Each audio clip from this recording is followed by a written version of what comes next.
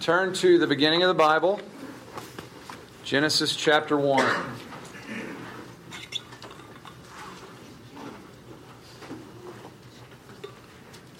As you may know, since 1984, Christians in our country have set aside a Sunday in January as Sanctity of Life Sunday to raise awareness about the murder of unborn children in our land. Actually, it's not just Christians. Sanctity of Life Sunday was instituted by President Ronald Reagan on January 22nd, 1984, which was the 11th anniversary of Roe v. Wade, which was the Supreme Court decision that made abortion legal in our country in 1973. So it's not only Christians who observe Sanctity of Life Sunday, but it is safe to say that without Christians, it would be long gone. Roe v. Wade was decided January 22nd, 1973, and Sanctity of Life Sunday is typically observed on the Sunday each year closest to that date. Now, around this time, I usually try to spend one Sunday in class focusing our attention here, but this year I'm going to try to spend a few weeks. I don't know how many, at least this one and the two following, which will bring us to the 21st, which is Sanctity of Life Sunday this year. All right, if we are going to think biblically about life, about abortion, we have to start at the beginning of the Bible. So turn, or you already have, follow as I read Genesis 1, 26 to 28. Familiar passage. And remember as I read, this is the Word of God. Then God said, "Let us make man in our image, after our likeness, and let them have dominion over the fish of the sea, and over the birds of the heavens, and over the livestock, and over all the earth, and over every creeping thing that creeps on the earth." So God created man in his own image. In the image of God he created him. Male and female he created them. And God blessed them, and God said to them, "Be fruitful and multiply, and fill the earth and subdue it, and have dominion over the fish of the sea, and over the birds of the heavens, and over every living thing that moves on the earth." Amen. Over the last few weeks, we've been focusing on various aspects of the image of God in mankind, and we're going to continue that this week and the next couple as we think about abortion. So the clear teaching of the Bible, as seen here in Genesis 1, is that every human being is created in the image of God. About this, just briefly, I want to notice the distinction is made throughout this section as we approach the image of God in Genesis 1. So look back at chapter 1, and the refrain up until this point has been, "Let there be," like in verse 3, and God said, "Let there be light," and there was light. Verse 6, and God said, "Let there be an expanse." Verse 14, and God said, "Let there be lights in the expanse." So, leading up to the creation of mankind, the language was, "Let there be." When we get to verse 26, it's, "Let us make." Then God said, "Let us make man in our image after our likeness." That doesn't mean God wasn't making it when it said, "Let there be." He created all of it. That much is clear enough throughout the chapter. But the point is simply that there's a change in language that's meant to grab our attention. It's something different is going on here in this little section about the creation of mankind. Also notice the language in verse 11. God said, "Let the earth sprout vegetation, plants yielding seed, and fruit trees bearing fruit, in which is their seed, according to its kind." Verse 20, and God said, "Let the waters swarm with swarms of living creatures, and let birds fly." Verse 21, according to their kinds. Verse 24, and God said, "Let the earth bring forth living creatures according to their kinds, livestock and creeping things, and beasts of the earth, according to their kinds. Let the earth sprout according to their kinds. Let the waters swarm according to their kinds. Let the earth bring forth according to their kinds."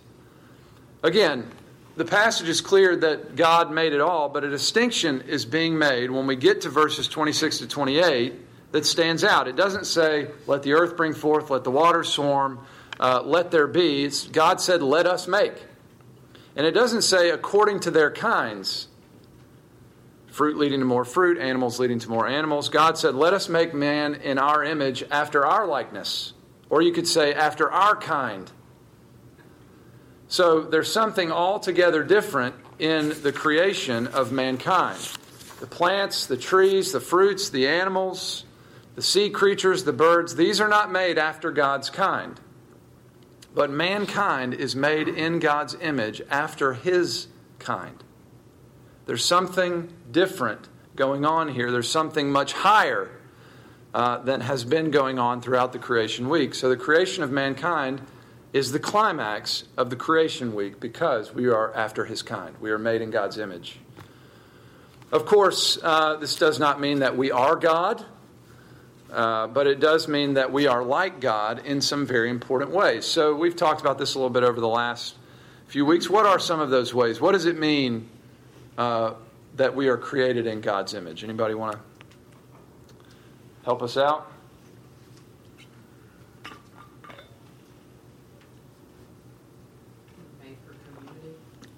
Made for community, made for relationship.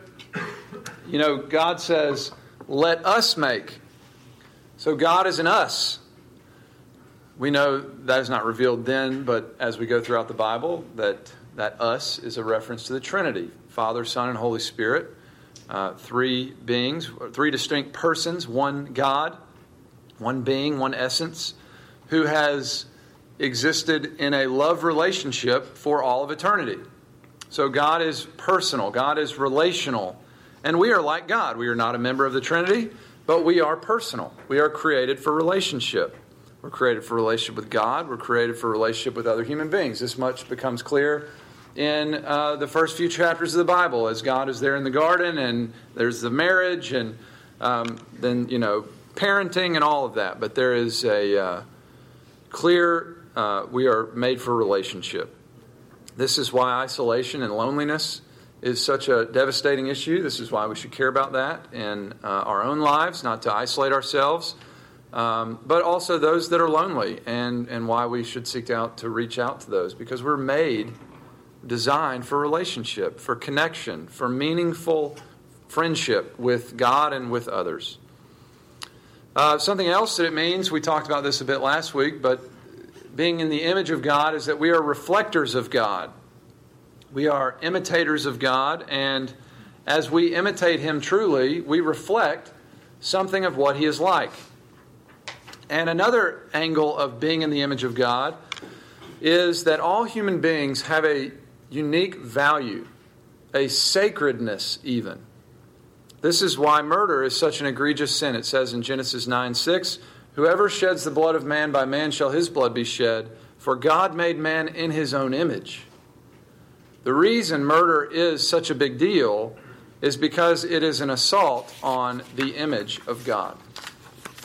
So, as we think about the unborn child, we have to start here with the fact that all human beings, no matter their size, no matter their age, no matter what they can contribute to society, all human beings have a sacredness about them, because all human beings are made in God's image after God's kind.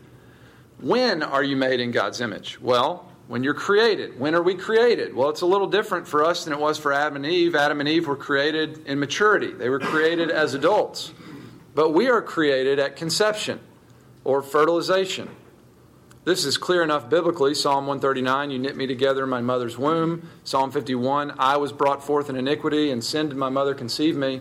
There is an I, a me at conception. There is a distinct being there, separate from the mother.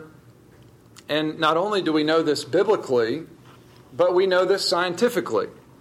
In fact, abortion advocates have stopped arguing against this in their arguments. So one of our elders, Gary Bynum, presented this to me a few years back, and I did not know this, but he said, at what point of gestation do we obtain the information that collectively formulates the image of God in us? Does it come to us piecemeal throughout various stages in our development, or do we receive it all at once? All of the information or the building blocks of our bodies comes through our DNA. And so the question is, does our DNA change throughout our life with more information being added as we grow and mature, or do we have it early on? It does not come to us piecemeal. We have it at conception. I don't know these statistics. He gave these to me, but I trust him. He said all 600,000 pages, 3.5 billion pieces of information that lie in each strand of DNA are present at conception. So when a child is conceived in the womb, his or her DNA is the same at that moment as it will be when he or she is an infant or an adolescent or on their deathbed. Life starts at conception. We are in the image of God at conception, with all of the information that we will need to grow to be full-grown human beings. We simply need to be nurtured and cared for in order to get there. So why is abortion so wicked? Certainly because it preys on the most weak and defenseless among us in our society, but the chief reason that abortion is so wicked is because it is an assault on the image of God. So let's hear some statistics. I looked these up this week. Planned Parenthood is the largest abortion provider in our nation. They just reported their 2016-2017 fiscal year. And here's a stat about the money involved, which is just amazing. It's a 501c3 nonprofit organization, and they were given nearly $544 million in taxpayer funding in the last fiscal year, $543,700,000. They also reported a $98.5 million excess in revenue. So I'm not really sure how that works for a nonprofit, but murdering little ones is big business, apparently. And as for Planned Parenthood abortions, they committed 321,384 murders of unborn children last year.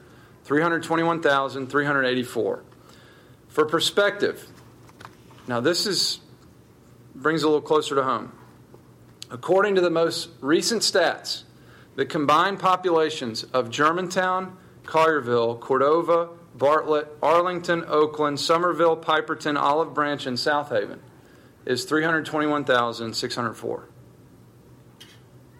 So that's about how many people were that Planned Parenthood murdered last year. That's like if they went to just about every home in Germantown, Collierville, Cordova, Bartlett, Arlington, Oakland, Somerville, Piperton, Olive Branch, and South Haven, and killed us all. They just left 220 people.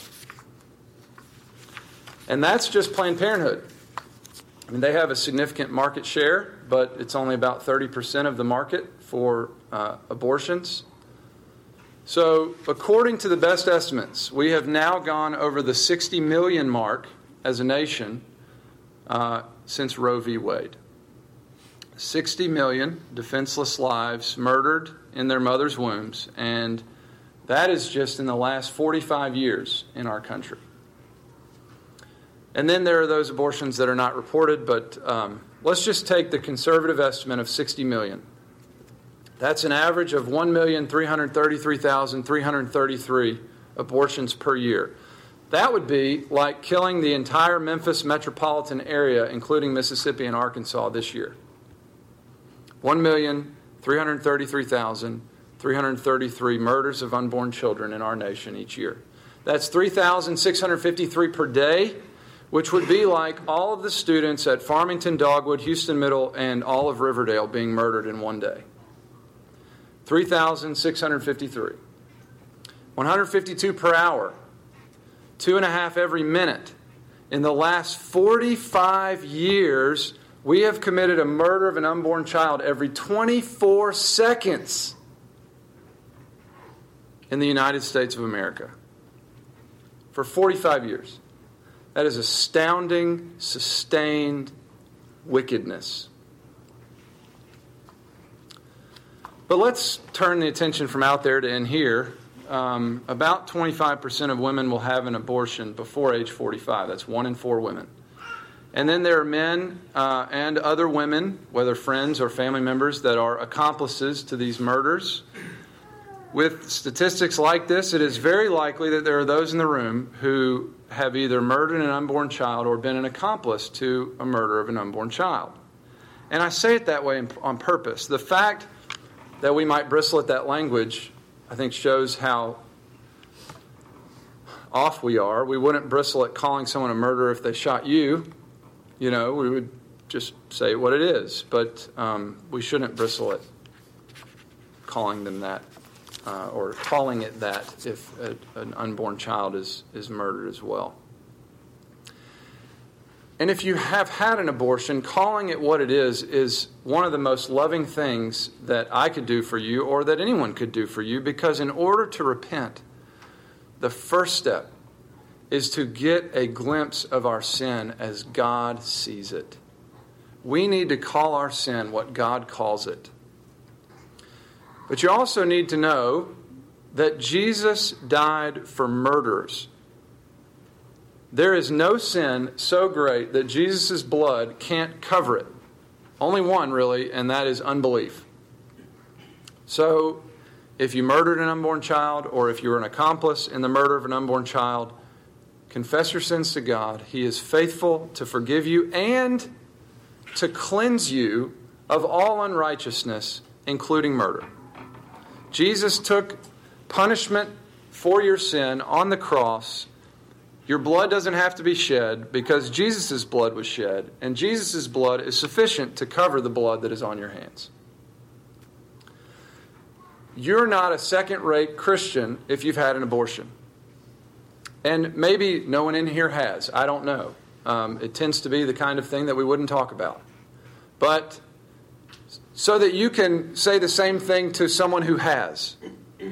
If you're a believer in Jesus Christ, no matter what you've done, you're a child of the Most High God. You are precious in His sight. He loves you with an everlasting love. And nothing could separate you from the love of God in Christ. Now, understandably, if someone has done this, there would probably still be guilt and shame. And while I could talk about Christ putting an end to your guilt, He really did pay our debts in full. While He really does cover our shame, I would understand that there are maybe even a lifetime of dealing with that. And in the event that there is someone that has had an abortion,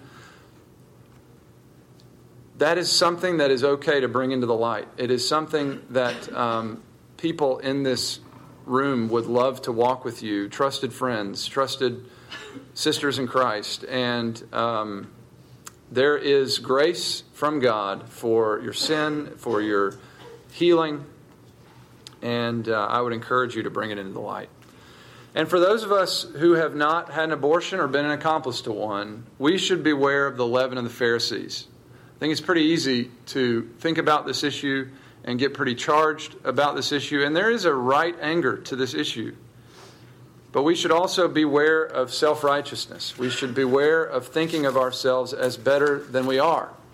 We need to focus on the log that is in our own eyes so that we can see clearly to help those who are going through issues of their own.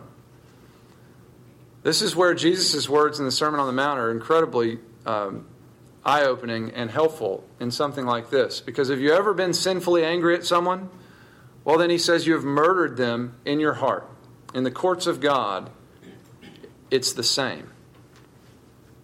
We must continue to walk in repentance from our own sin so that we might be able to see for those around us and help those around us who are continuing in repentance of theirs.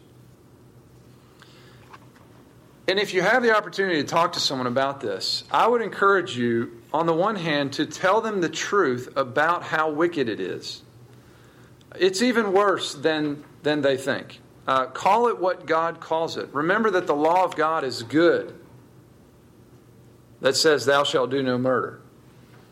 And the conviction that comes by looking into the law of God is a good thing. It's a necessary thing if we're ever going to be able to rest in the provisions that Christ has made. But don't just tell them how wicked it is. And I think that's one of the big problems that the church has made, or one of our big failures over this last 45 years after Roe v. Wade. It became primarily a political issue for the church. It is a political issue. But first and foremost, it's a biblical issue. And if we're going to respond biblically, we can't just talk about the law and the sin. We have good news. And we have got to offer that good news to sinners that commit egregious sins. And let that not be missing from our witness in this regard. If you have the opportunity to talk with someone about abortion, please tell them the truth about how wicked it is, but tell them about the one who died in our place, who took all of the curses of the law that were due us for breaking the law. He took them all on himself. There's no more sin to be paid for. It's all taken care of in Christ. So in thinking biblically about abortion, I think we have to have courage on the one hand, but we also have to have compassion.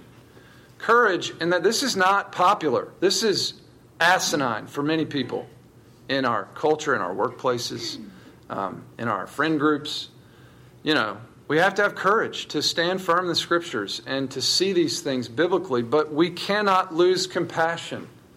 We have got to be brokenhearted for sinners. We are sinners. We are, C.S. Lewis said, simply beggars showing other beggars where we found the bread.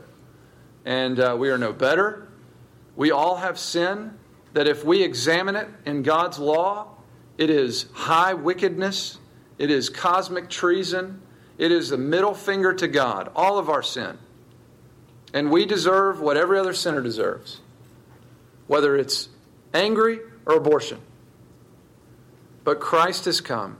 He has paid for all of our sins. He lived a righteous life in our place.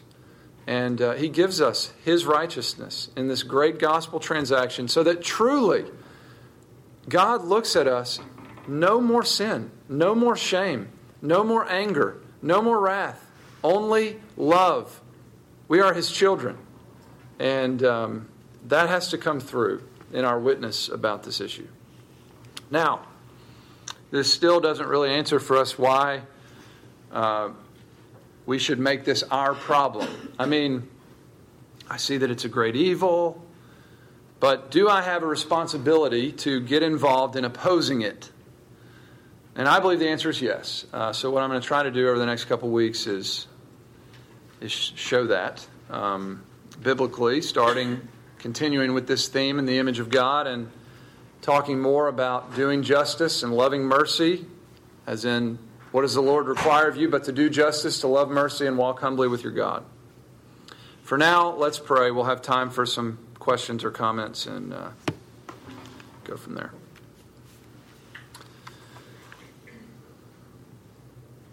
Our Father in heaven, you are holy, holy, holy.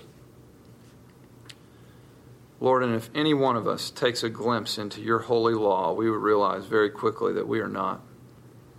We have all fallen short of the glory of God. Lord, that is true for someone like me who has been so intensely angry, sinfully angry at times in my life, hurting others around me, as well as for those who have committed murder.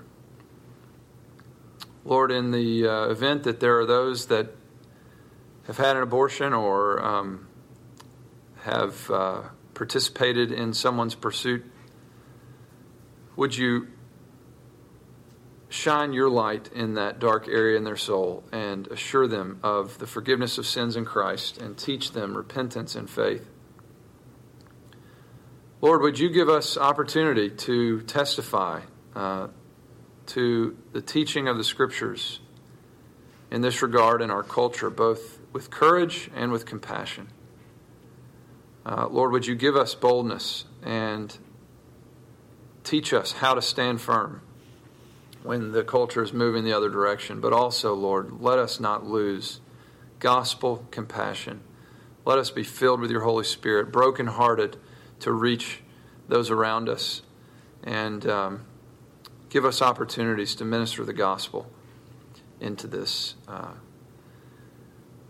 devastating cultural scenario. Lord, we pray that you would fight for the unborn. We pray that you would end this wickedness in our land. We pray that you would defund Planned Parenthood. We pray that you would pass laws that make it impossible to get an abortion. Lord, we pray that you would defend the unborn. And we also realize that in many cases, this is done out of convenience. This is done because people can't imagine how this child will be cared for. And so we ask, too, that you would raise up your church to serve the needs that will certainly be there for 60 million more children over the next 45 years. Lord, we need your help. We are thankful for your grace. Thank you, Lord Jesus, that you lived in our place without sin, and that you went to the cross in our place for every sin. Lord, I pray that that would sink in deep for all of us today. We pray in your name. Amen. Amen. We do have a few minutes if anyone would like to throw out a comment or question. I have two things. Okay. I don't know if anybody's ever read that book, Freakonomics. No. Okay. Well, I'm not everybody, but I have not. Essentially, in that book, it talks about how after they passed the law that abortion was illegal, the crime rate dropped like significantly, something like 30% over the next series of years. And so a lot of people will argue that for against abortion. Right. Or for abortion. Right. But I think that something that's important for them to be including is the murder of those children. Yeah. In those murder rates. That's a great point. I mean, really. Yeah. How many kids were murdered over that series of years? Yeah. And the other thing that I think the church needs to do a better job of doing, talk about compassion and everything for these people going through these situations. I think that the church needs to provide, like life choices Yeah. out there. Yeah. I think the church needs to do a better job of providing that outreach. That's right. To people who are, in situations where they have no other choices, or they feel like they don't have any other choices, or they're ashamed of their situation, and reach out to those people and kind of help them along through the whole process.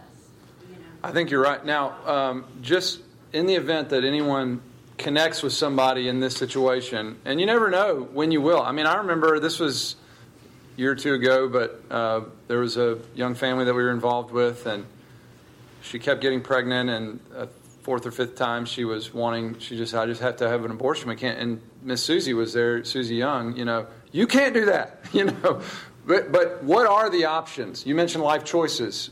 Who can we, even in this group, who can we point people to that has connections with these organizations? Jessica?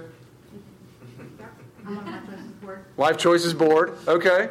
But that's the kind of thing, I think a lot of that is there are people in our congregations and things that are involved, but that tends to be kind of a separate thing.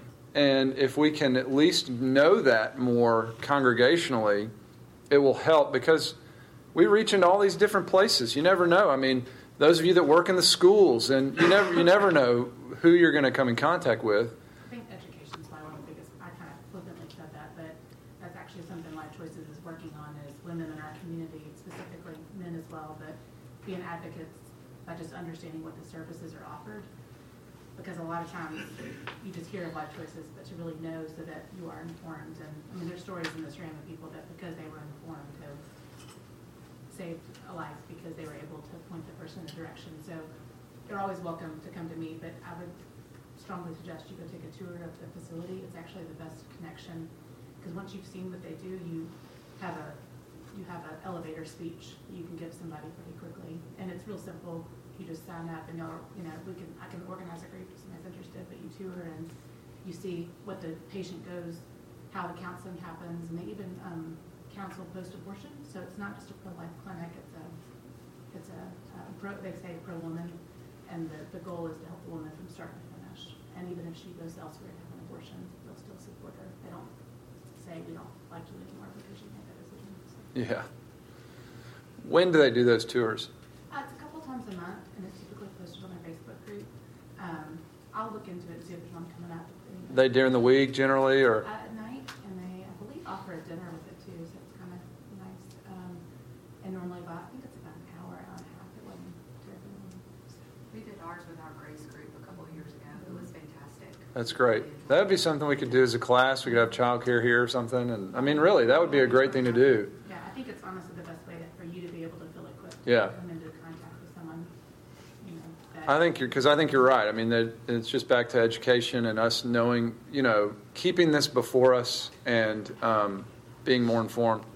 That's an excellent point, by the way, about the murder rate or the crime rate going down. That is a quick thing to say in response if that ever comes up. Is say, are you factoring in the million people a year that were murdered in abortion? So I'm just curious. What's their reasoning with the crime rate going down? Did they give any? Well, they say that they gave the low-income people the option of having abortions instead of having these children and not being able to raise them. Yeah. They would have been born into a life of crime. Right. Huh.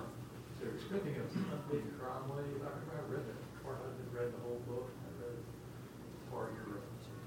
So I think it was one of the 70s, late 70s, you had historically high crime rates in New York City, Chicago, and these big cities, and they expected that trend to continue. And then it didn't. And they looked back and said, perhaps it was the abortions that caused that. And that, in reality, is that might be why politically some people like abortion. Yeah. It does conceivably keep your crime rate down. Yeah. Keep the population in check. I mean, I can make those arguments. It's like, a lot of the white supremacists in guys in Charlottesville, they love abortion because it disproportionately kills. It does disproportionately kill African Americans.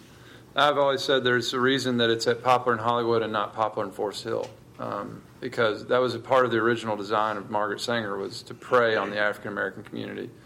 And That's what's amazing to me. If you read about Margaret Sanger and she started Planned She is a Parenthood and wicked what she stood for, the woman. most racist person, how people who are saying they are for the low income community and what she stood for Yeah. is just horrific. It is. Anyway. It is. And it ought to, do a little study and rehearse these statistics and grieve, lament. We cannot just not face this. And what do? Don't start that. Just go before the Lord and, cry. That's a good way to start. And lament and grieve and be brokenhearted. And think about those that that have had an abortion, and think about the shame and the guilt, and pray for them. And pray that God would give us a gospel witness in this regard. But it is, when you look back at the roots of it and just what they have been able to accomplish, it is alarming. It's incredible. It's incredible. Anything else?